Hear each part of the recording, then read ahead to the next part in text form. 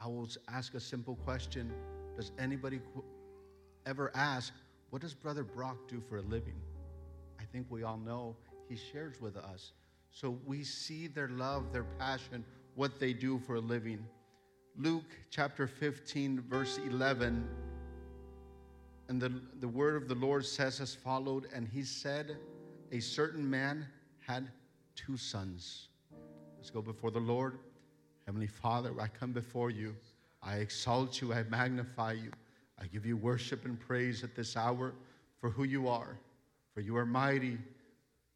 Lord, I ask that you speak tonight, that you speak to me, that you speak to us, and that we exalt you and magnify you, because there is no other name, Lord, given unto us that we might be saved. In Jesus' name we pray, and we ask, Lord, for your direction. Thank you, Father. Amen. You may be seated. I want to thank my pastor, our bishop, for this hour, for this opportunity that I've been given. I do not take it lightly. If I was to lower my microphone and put it close to my knees, you will hear them rattle a little bit. So I will not do such a thing. I will also share one of the things I hear a lot. People say, you're a storyteller, but you pause too much in between your stories. That's all I wanted to say about that. When I was 5, 6 years of age, my grandmother would sit us down. 8 o'clock would come around, and we knew what that meant.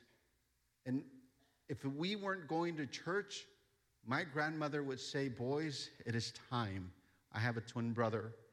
And she would say, boys, it is time. And we would hide sometimes, but for some reason or another, she knew how to find us. And she would sit us down, and she says, open up your Bibles. And she would start reading stories of the Bible every single night. Now, at the age of 5 or 6, I don't know if it's happened to you or maybe it was just me, 8 o'clock at night, when she would say, bow your heads, we're going to pray, there's only one thing that always happened to my brother and I.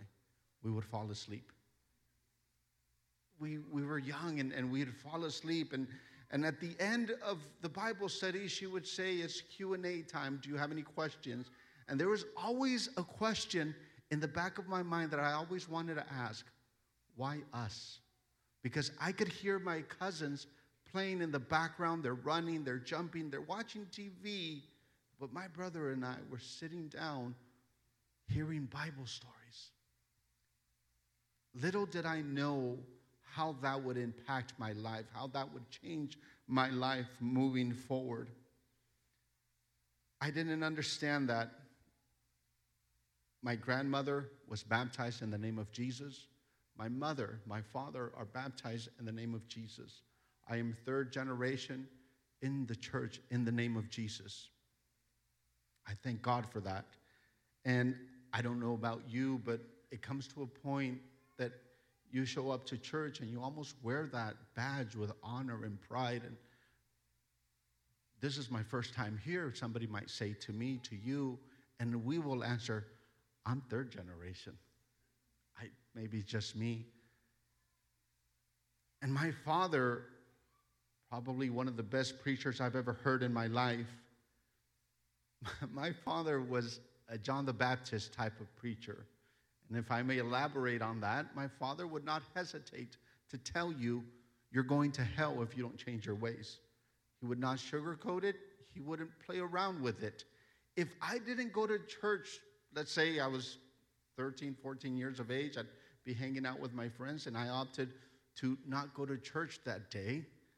I knew what my father would say to me when he came home. You're going to hell if you don't change your ways. I knew that. I knew that. Me and my bike were going to go to hell if we didn't change our ways, if we didn't come to church, and that was my father. My father would lock himself, son of a preacher. My father would lock himself. Come Saturday mornings, I knew when he was going to preach on Sunday. Saturday mornings, he'd go into his bedroom, and he'd lock the door. And my mom would tell us, my brother and I, and he said, listen, your father is praying. And there wasn't a question if my father was praying or not. We could tell, we could hear him. My father has never been a silent prayer. And we could hear it, we could feel it. It was in the atmosphere that my father was in his prayer room, just talking to God. And when he would come out, maybe because he's my father, I felt that he was walking on air when he'd come out of his prayer room. And I'd look at him. I'd had to look up because I was 12, and I'd look up and I'm like, my God, what a mighty man. And I fell in love with my father. I fell in love with his passion. And my father would always tell me, a preacher does not show his emotions. A preacher never puts his hands in his pocket when he's preaching. He goes, it's a no-no. You don't do that. You want people to be able to see your hands. So it was just a thing. And I remember at the beginning, I would get nervous and like a kid, don't do it. I did it. And my father, didn't I tell you, no, do not put your hands in your pocket? Look at the audience. Do not look down at your Bible when you're speaking. Acknowledge the people that are there. Make eye contact. Smile. Hopefully they smile back. And he would teach us pulpit etiquette. He always allowed my brother to sing, and he never allowed me to sing. I don't know why till this day. He says, we'll let your brother sing. I'm like, I want to sing. And he goes, no, you can sit down. We'll let your brother sing. And it was always a thing. And he taught me many things. Until this day, we still sit down and share the word. At the age of 17, just to give you an idea who my father is, at the age of 17, we were living in Incline Village, Nevada, out on Lake Tahoe. We're living there, and one day my father went to give a Bible study. My father, you will always find him giving Bible studies. And I opted to stay home that day. And I'm in my living room with my Bible. I'm sitting, I'm reading my Bible. By the way, I'm using the same Bible tonight that I had that day. And suddenly, on my left side, somebody kicks the door open. They kick the door open, and here comes this man. And I'm sitting in the sofa. At the age of 17, I don't know what happened. Back then, 17, I was probably at the most 95 pounds. I probably put another 20 pounds after that. Not true, a little bit more. And he comes in, and I'm sitting in my living room, and I'm holding my Bible in front of me. And he comes in, and he puts his hand underneath my Bible, and he throws it out of my hands. At that moment, I realize this isn't good. I'm like, this isn't good. Next thing you know, he starts swinging. He starts punching me. And he says, defend yourself. And at that moment, I could hear my father put the other cheek. And I cringed. And I said, I can't hit you. Why? Because my father said, I can't hit you. At that age, that was my logic. My father said, you can't hit somebody back. You have to put the other cheek. It was very difficult, but I didn't hit him back. He took off a dirty backpack he was wearing. And he proceeds to take a knife out, and he cut my neck. I have a scar on my back till this day, just a friendly reminder of that incident. And he says, I need you to bow before me at this hour, because if you don't, you're going to meet the Lord at this time. Obviously, it's kind of a giveaway. I'm standing here. And I said, I can't do that. He says, I will spare your life, and I will give you whatever you want and ask of me. But if you bow before me at this hour, I said, if it's God's will, I will be with him today. If it isn't, I will not. It made him more angry. He starts throwing things around the house. And he's irate and angry. And long story short, the neighbors proceed to call the police department. They show up, arrest him. And now they question him and they said, why did you do this? What happened? If anybody's familiar with Incline Village, it's a very quiet community. Not a lot of things happen. The most violence you're going to get at that time, you're going to be walking by and a golf ball is going to hit you. That was probably the most violent thing that would happen. And they asked him, why did you do this? What drove you to do this? His answer, to this day I remember it. He says, his father is a preacher. I went to his church, and he preached against sin, and I was angry. And I came here tonight to kill him. But since his father was not home, I was going to take his son's life. And I thank God for the mercy, and I thank God for who he is. And after that, after high school, I went to Bible college. You're supposed to do that because that's who your father is. That's what your father would expect of you. And I went to Bible college, and I learned the language inside the church. I learned the language. I learned the songs. You kind of learn to hear a preacher when he's about to finish. He has some preachers have a giveaway, especially if his wife does this. It's a good giveaway that he's about to finish. And you learn to communicate in church, and you learn how things move. And having said that, the prodigal son in this story, in chapter 15 of the book of Luke, he learned the language because he is born inside the home. And he learns to communicate with his father. He learns to talk to his father. And he learns the lingo. And he learns the verbiage. And he knows when to stand and when to clap. He knows when to raise his hands.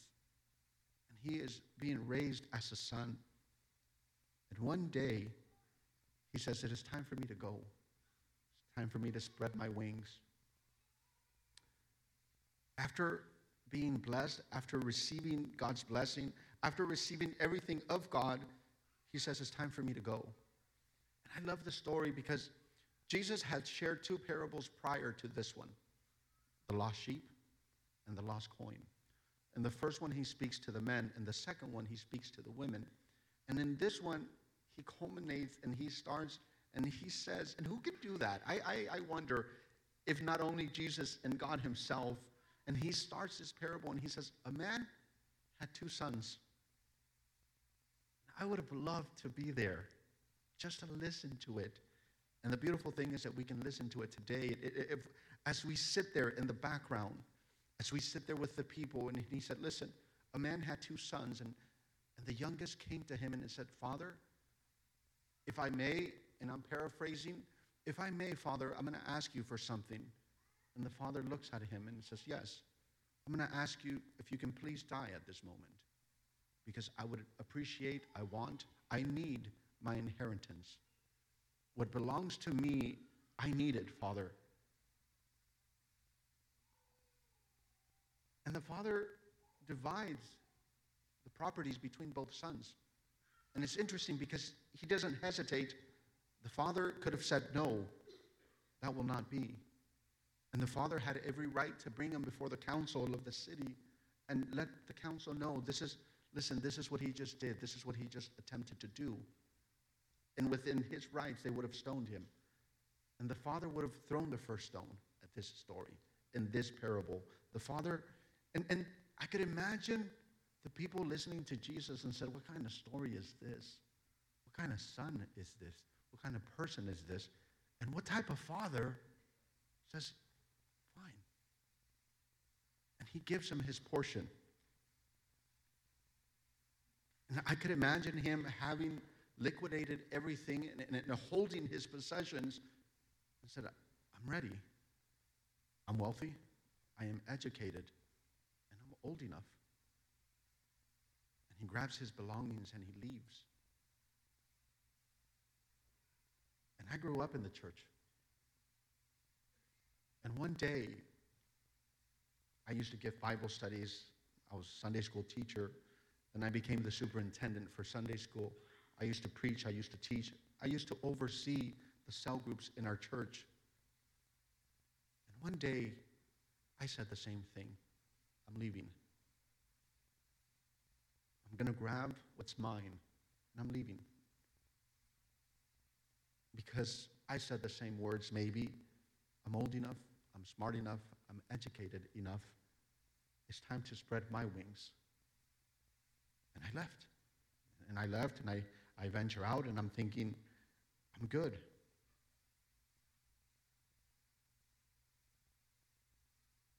Little did I know that I wasn't ready, that I was stepping outside of my Father's home.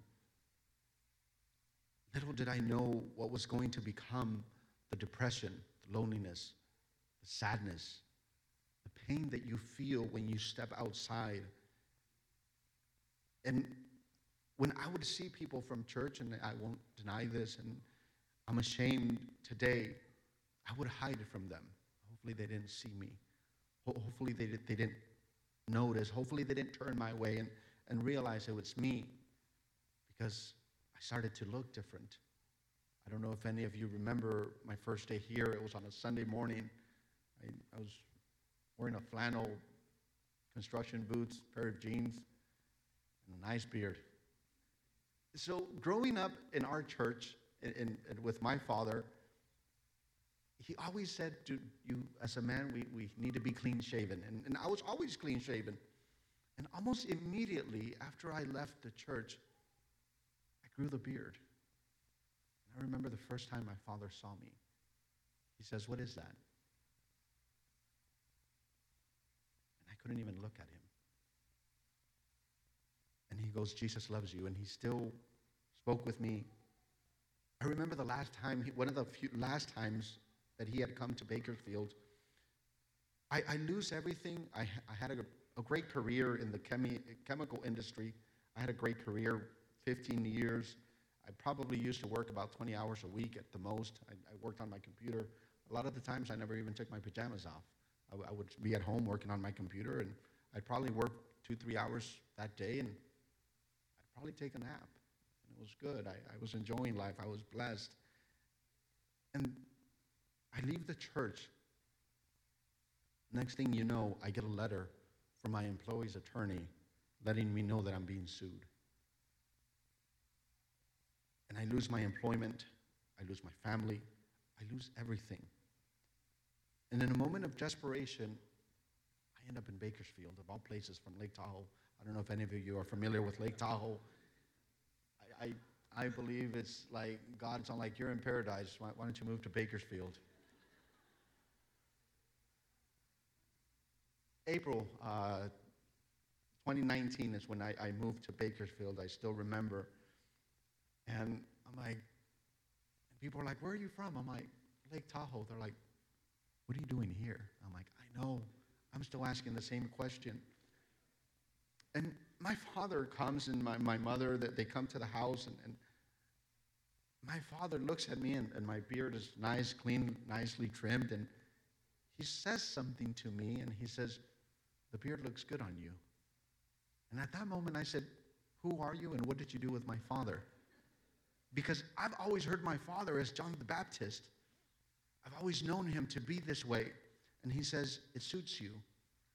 But I want to look at something in verse 14 of chapter 15.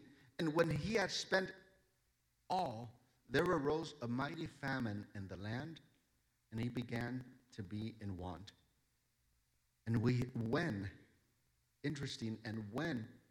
he had spent all, there arose a mighty famine. And when I read that, I said, "Dear God, your blessing extends out to your neighbor. Your blessing stretches out to the neighbor." And suddenly, when the blessing left the son, there was a calamity in the land. There was hunger in the land. In other words, in the book of Job, we see when the adversary is speaking with God, and he says, "Listen, you've put a hedge around Job. I can't touch him. Your hedge reaches your neighbor's house, your neighbor behind you, your neighbor in front of you. They are being blessed because you come to church. In other words, if they knew who you were, they would tell you, do me a favor, do not stop going to church. Whatever you do not stop going there every Tuesday. Whatever you do, don't stop going on Sundays. Whatever you do, I need you to go because I'm being blessed. The land was being blessed, but when his blessing were gone, the blessings upon the land were gone. And we see a calamity. And there's 5 key characters in this story. We know it's the father, the 2 brothers. And here we see in verse 15, and he went and joined himself to a citizen of the country. He reaches out to a farmer. This man has now spent everything, all of his blessings, everything that the father had given and bestowed upon him. He loses it all, and he goes and he's in a distant land. Well, Jesus doesn't just tell a story to tell a story. He's going somewhere. And if when we acknowledge and see this man in this foreign land, the Hebrew word, the Greek word, I apologize, that is used, he clings onto this man. He holds on tightly. Why? Because he might have seen something, a reflection of what he saw in his father in this man. And maybe he needs a nurturing touch. Maybe there's something about him. But this man grabs him. Maybe gets him all twisted up. And this man grabs him and throws him in the pit, literally, with the swine. So when I saw that, I said, who is he? This countryman is not a good man, because he grabs this person and says, I'll tell you what, this is where you belong. Oh, dear God. This man throws him in the pit with the swine, throws him in the pig's den, and says, do me a favor, stay right here.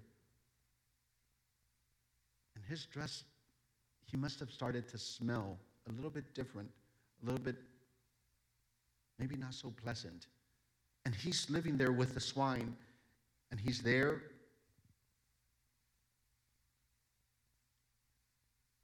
And maybe he starts thinking, things are looking up for me because I have a job. Things are looking up for me because I'm doing a little bit better. Not realizing that he's going deeper. And as the audience that Jesus had is looking at the scenario, everybody writes him off and probably said, he's a dead man. He's not worth anything. He's lost. He's never coming back. Because society writes him off. Society says, listen, he's in the pit with the pigs. And he doesn't look good. Because if we understand, according to the Hebrews, the Israelite people, this is a filthy animal, and he had nothing to do with this. He shouldn't have been there to begin with. And maybe people said, he deserves to be there, because look what he is. He asked his father to die. The man, in his heart, wanted to kill his father. In his heart, he desired the worst. And I remember something, and it stuck with me for a very long time. Growing up, my children, they would fall asleep in the pews and the chairs, and because Brother Marvin had a meeting, and I had meetings, and sometimes I was there late at church, and they were there late at church, and my son heard me preach and teach many times, my oldest, Ivan. And one day he came to me after I left the church, and he says, you know what? It hurts. And I said, what hurts? He goes, I saw you preach. I saw you teach. And because you made a choice, you have taken that away from Caleb, my youngest son. I don't know if you've ever seen him. I think he looks handsome all the time. I'm his father. What could I say, right? He says, you have deprived Caleb of that. He will never see you preach. He will never see you teach.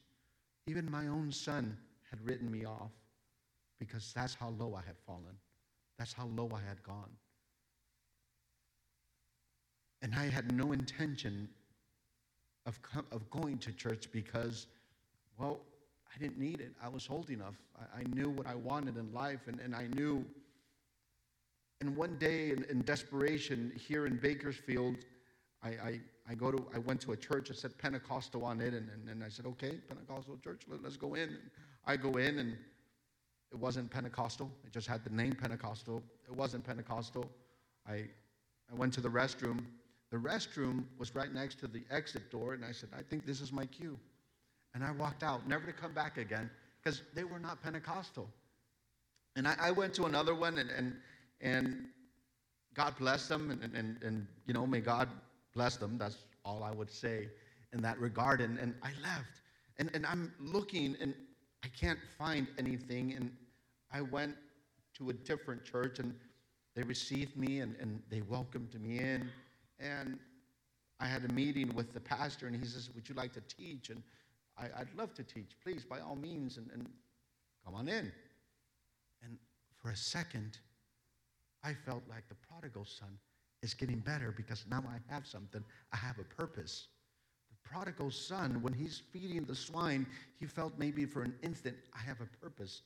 But there was still a void. There was still something empty inside of him.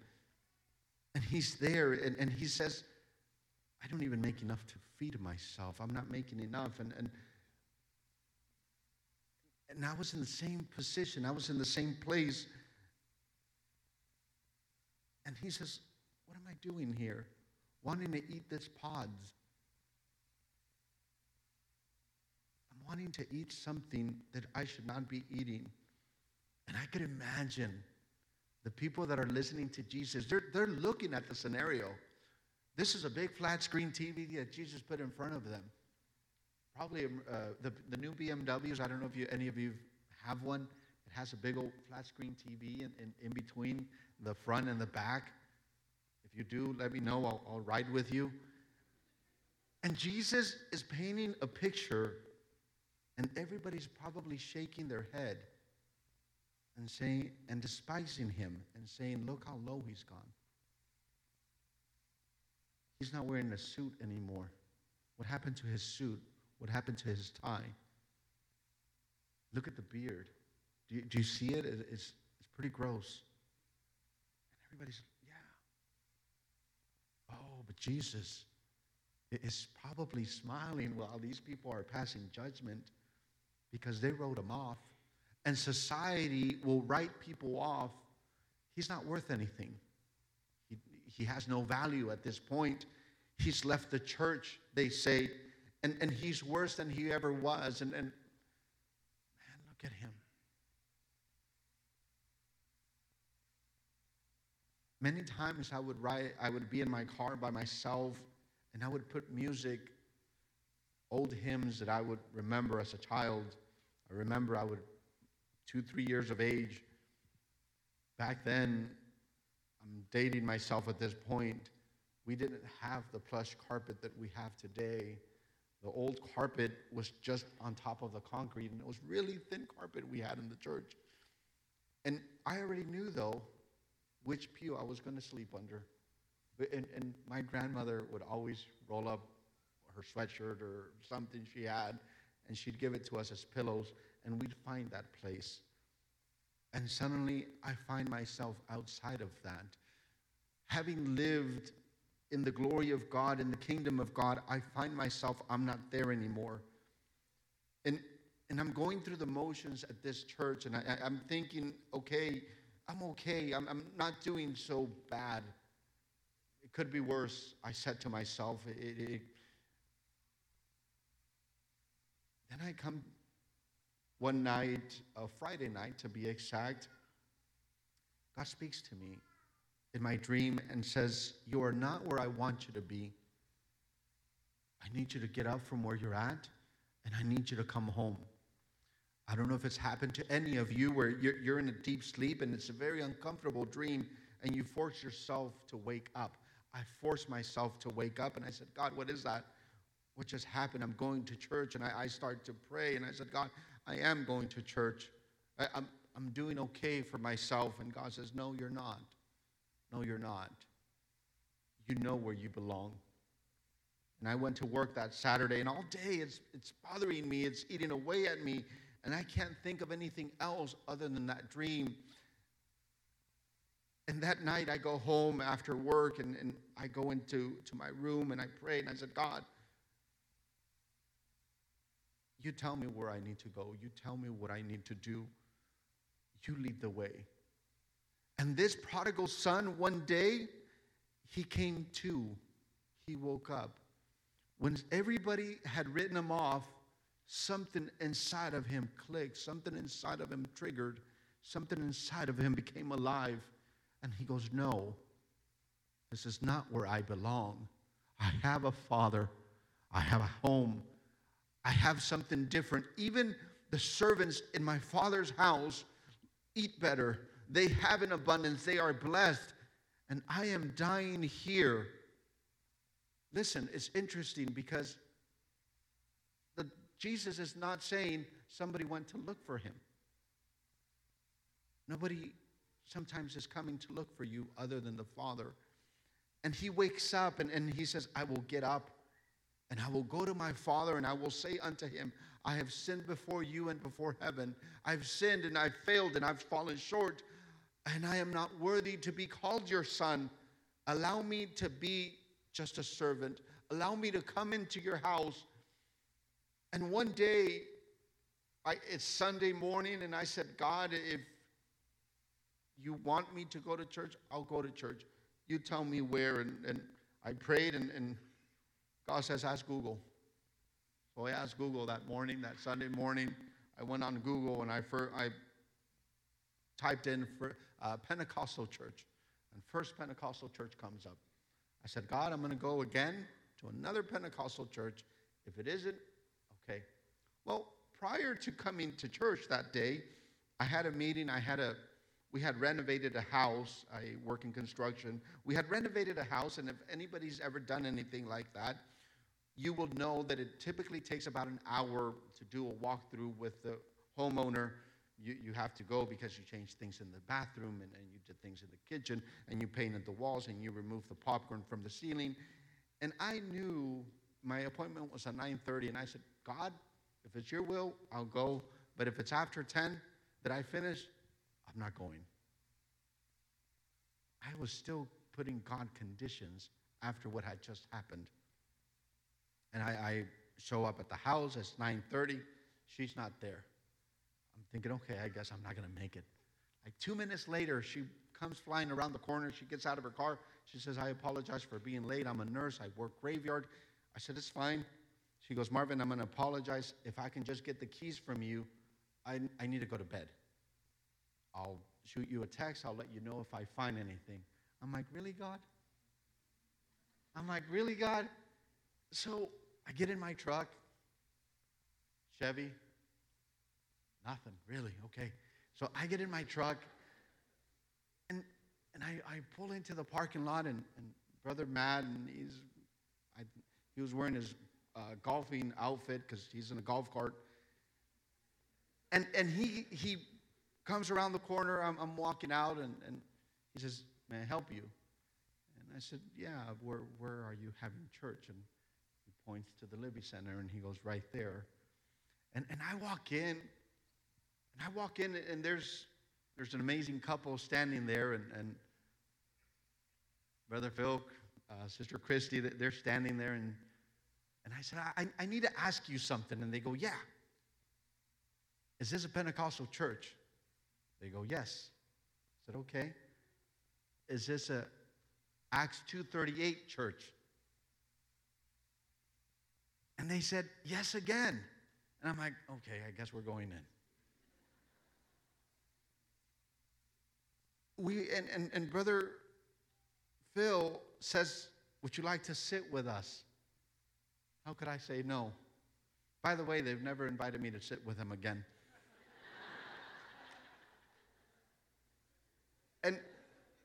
And I sit down. I remember sitting with them, and I'm there, and they start singing. They start singing, and I couldn't do anything. I couldn't move. I was frozen.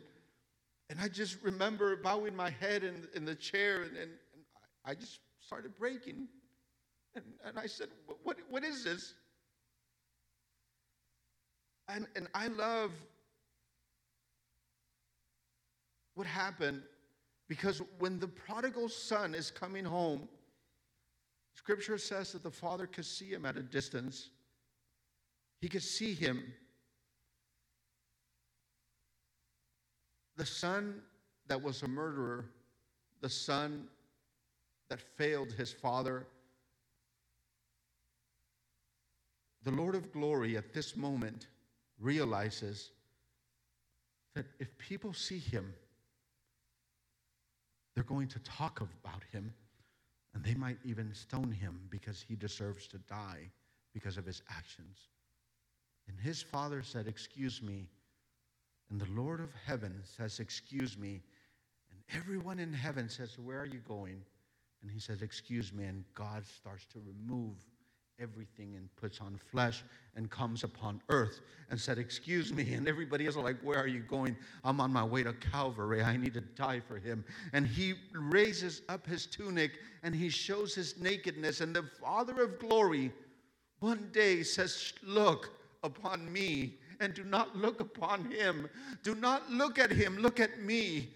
And Jesus, the word of God, says in the book of Isaiah that he bared our sins, he bared our transgressions, and by his stripes we were healed. And he says, "Look at me," as the son is coming home. And the son doesn't even realize it. We need to understand that sin cannot be before God. And here is a man full of sin, the prodigal son, full of transgressions. And God said, "I can receive you." And why can God receive him? Because Jesus came to Calvary to carry our sins, to die in our place. And interesting, in the book of Numbers, chapter 35, God establishes principles and laws. And he says to Moses, "Moses, let's do something. I need a saving place. I need a city. If somebody commits the crime of murder, they will come to this city and abide there, and they will be protected. Nothing will happen. As long as something stays, they will be safe." And I'm reading through the chapter, and I said, what needs to happen? As long as the high priest is alive, he is protected inside that city. I said, no. And Jesus died on Calvary and became my high priest, your high priest, and he reigns and lives forever. And he says, I need you to come home. I need you to live inside of this place so I can protect you, so you will be safe. And here comes the son. And the father says to the servants, come here. Put a ring on him. Clothe him. Change him. Put sandals on him. He doesn't call him out. He doesn't say you smell. He doesn't say you've sinned. He doesn't ask him for the money. I might have, would have. Maybe me, I would have said, how much money do you have? The father doesn't. And he comes and he throws himself upon him. And the ring, we see it in the story of Joseph. Pharaoh gave Joseph a ring that showed that he was second in charge. This was the way that he signed. He had Pharaoh's name on his hand. He had that emblem. And God says, allow me to put my name upon you. Allow me to put my ring upon you where you bear my name. Allow me to change that clothes that is different about you because it's not pleasant before me. And allow me to put new garments upon you.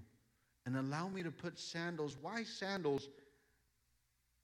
Because the only people that did not wear sandals were slaves in that time, were servants. And the children of the house wore sandals. And he says, let me restore you. Let me put you back. And maybe I wouldn't have. This is me being transparent. Maybe I would have said, listen, I need you to earn your place back.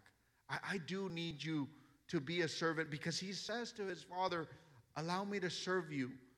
Allow me to be just a servant in your house And the Father does not even entertain the idea. And God does not entertain the idea. And I remember the day that I came in that Sunday, and I couldn't contain myself. And Brother Phil says, would you like to go to the altar? How could I say no at that moment? I said, amen. And I went up to the altar, and God says, let me put a ring on you. Let me put my name upon you right now. Let me put my seal upon you right now. And I remember that day like it was yesterday. I started speaking in tongues, and I just could say thank you. I couldn't look up. I don't know if anybody can remember. I did not feel worthy to look up, and I'm just bowing my head. I'll ask the musicians if they'd care to come back up. I'm looking to close. Dear Jesus, I told you I'd pause too long. It'd take too long. And I couldn't look up because my shame, I was embarrassed. And Brother Phil says, we have the evening service. And I was looking to say no. I was really, really looking to say no. And he says, after that, we go to Cafe 43. And I said, count me in. And I come back, and they said, prayer, we have prayer before the service. And I said, prayer sounds good. And I came back to the prayer, and I remember I knelt down at the prayer, and I'm God, I'm not worthy. I'm not worthy. And look what I've done. My children have written me off. Society has written me off. I've sinned against you. I walked away from your home. After you've blessed me, after you've given me so much, I walked away from everything. And in the evening service that Sunday, I remember the pastor didn't even minister. He didn't preach, and because God was ministering. And I was reflecting on this a couple of days ago in my room, and I couldn't contain myself. And I said, God, you celebrated that day I came home. And you let me know that you were celebrating, because I could feel it in the atmosphere. I was home. And I've been coming to this place. And I'll share something with you as I stand by that back door a lot. Ushering, not looking to leave, clarifying. I stand and I say, the day we're in heaven, I feel that this is what it's going to look like. The choir, everybody here. And I smile, and I'm seeing everybody. And maybe Brother Bill's at the door welcoming people. He took over Peter's job at the gates. And Brother Phil is standing there, and you're there. Every one of you. And God says, you look good today. Because He changed us. He transformed us. I remember that day, that Sunday morning, as soon as I walk out, I call my father, and I said, Dad. He says, yes, I'm home.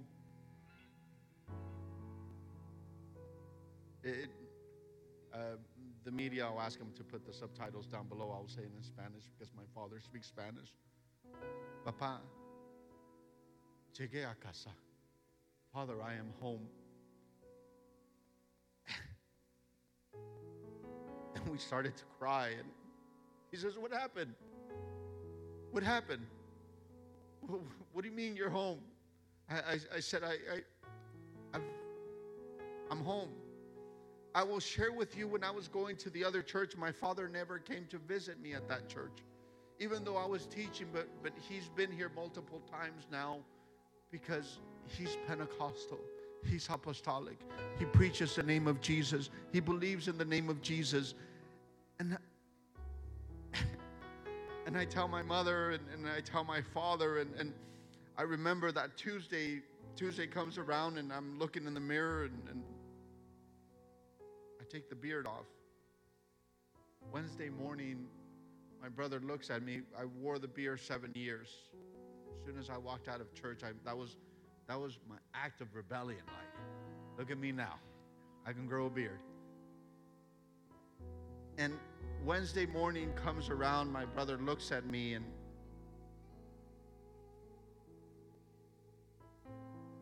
you're apostolic again, aren't you? I said, yes, I am. He goes, you're going to church again. I didn't have to tell him.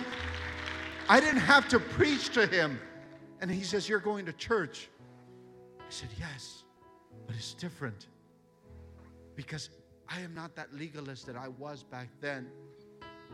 My niece, she says, are you going to church? I said, yes. My niece works for us, and she goes, I said, yes. Why are you different this time? Before you were just like my grandfather, you'd be sending me to hell right now because I said, let me tell you something. Let me tell you something. I said, God came and got me out of the pit, and I'm not the same person. Will you invite me to church? I said, I will pick you up and take you to church. She's looking to come this Sunday to church with me.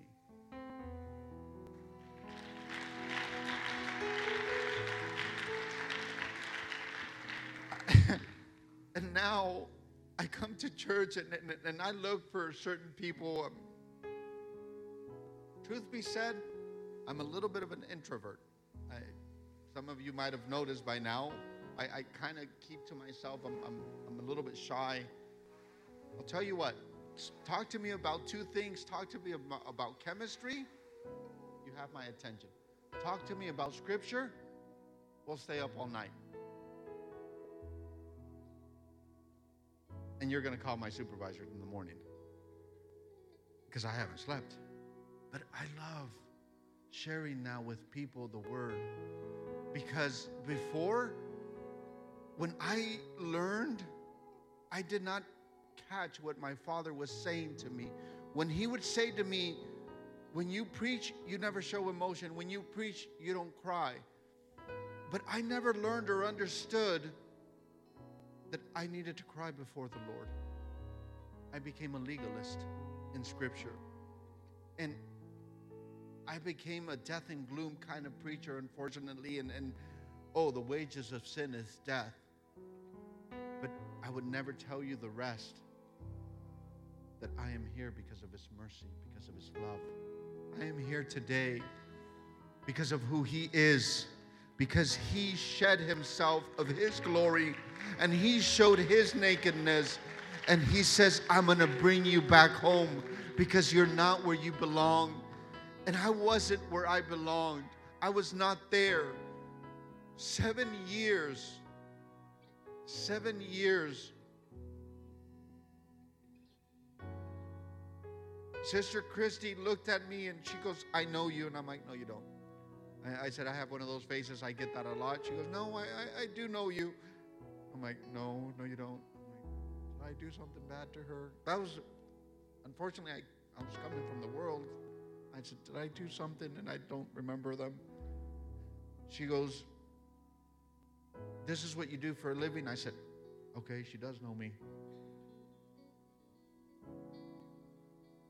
And I love coming here and seeing you and realizing that without knowing me, you received me into your home. You received me, and Brother Chris, amazing man, somebody I admire, and I tell people about him. I'm like, you got to meet him.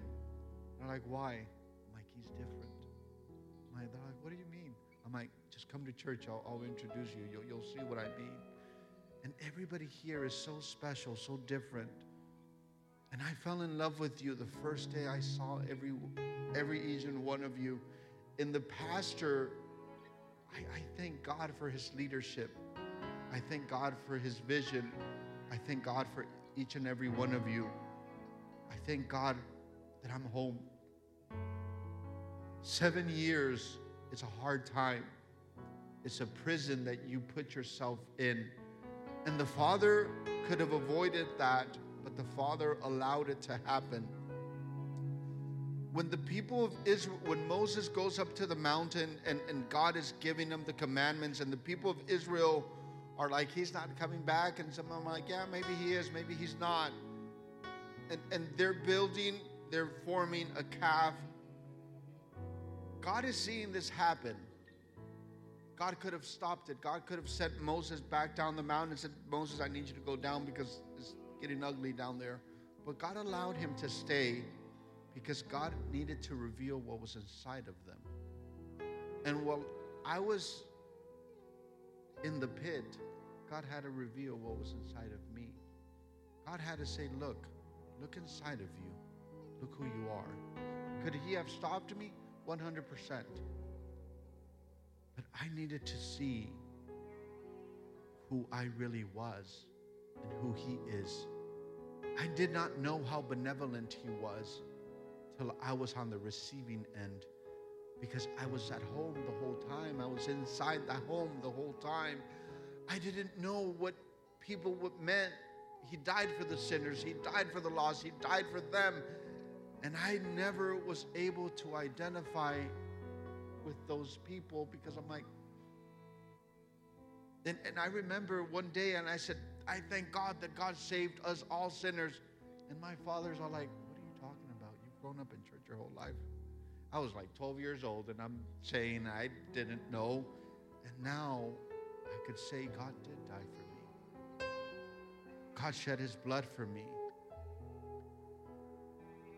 Can you imagine being in heaven and watching God remove his glory and show his nakedness? And everybody's, what are you doing? I love him. But why? Because he's mine. He's my son. And he said, move. And the angels have to obey him.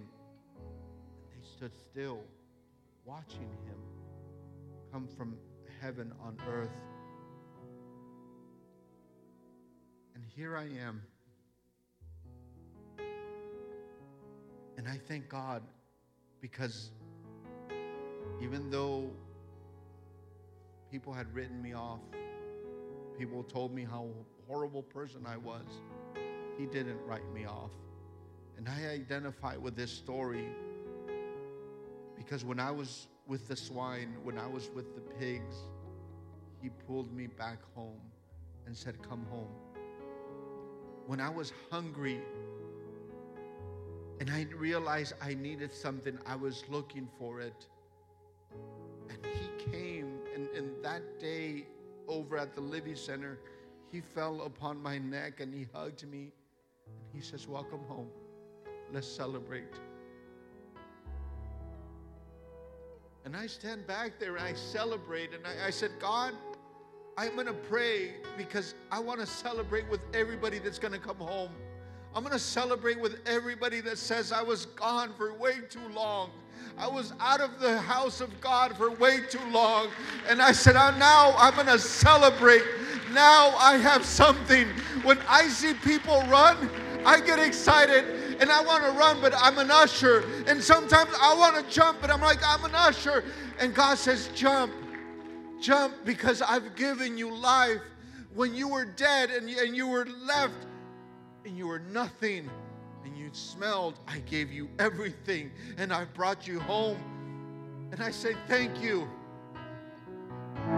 And I say to you, the church, thank you, because you are the body of Christ.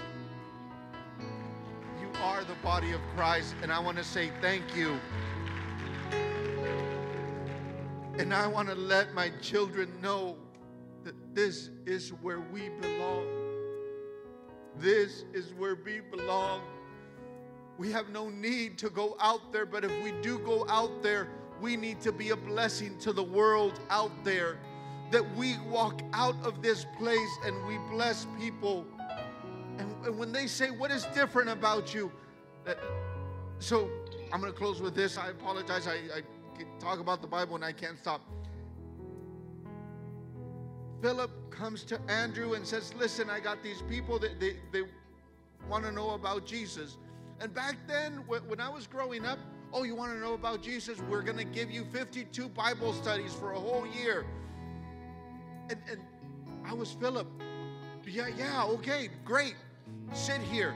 And sometimes they didn't make it the whole year. I don't know why. And Andrew said, they want to know Jesus. They want to know about him. Great. Come with me. That's Jesus right there. And that's it. And when I've seen the pastor do that, I'm like, what is he doing? Why isn't he giving them 52 Bible studies, Pastor? And I've wanted to call him out, and I said, what is he doing? Little did I know that my pastor was Andrew. Just saying, here, come here. This is Jesus. And people fall in love with him. They don't have to fall in love with me as long as they fall in love with Jesus. As long as they come to know him and who he is and what he did on Calvary and what he has paid the price, and he says, come on home. That's it. And I love that about this church, and I love every single one of you. And when we make it to heaven, I'm going to say, see, I told you it was going to look like this. I told you. I told you it was going to look like this. We've made it home. God bless you.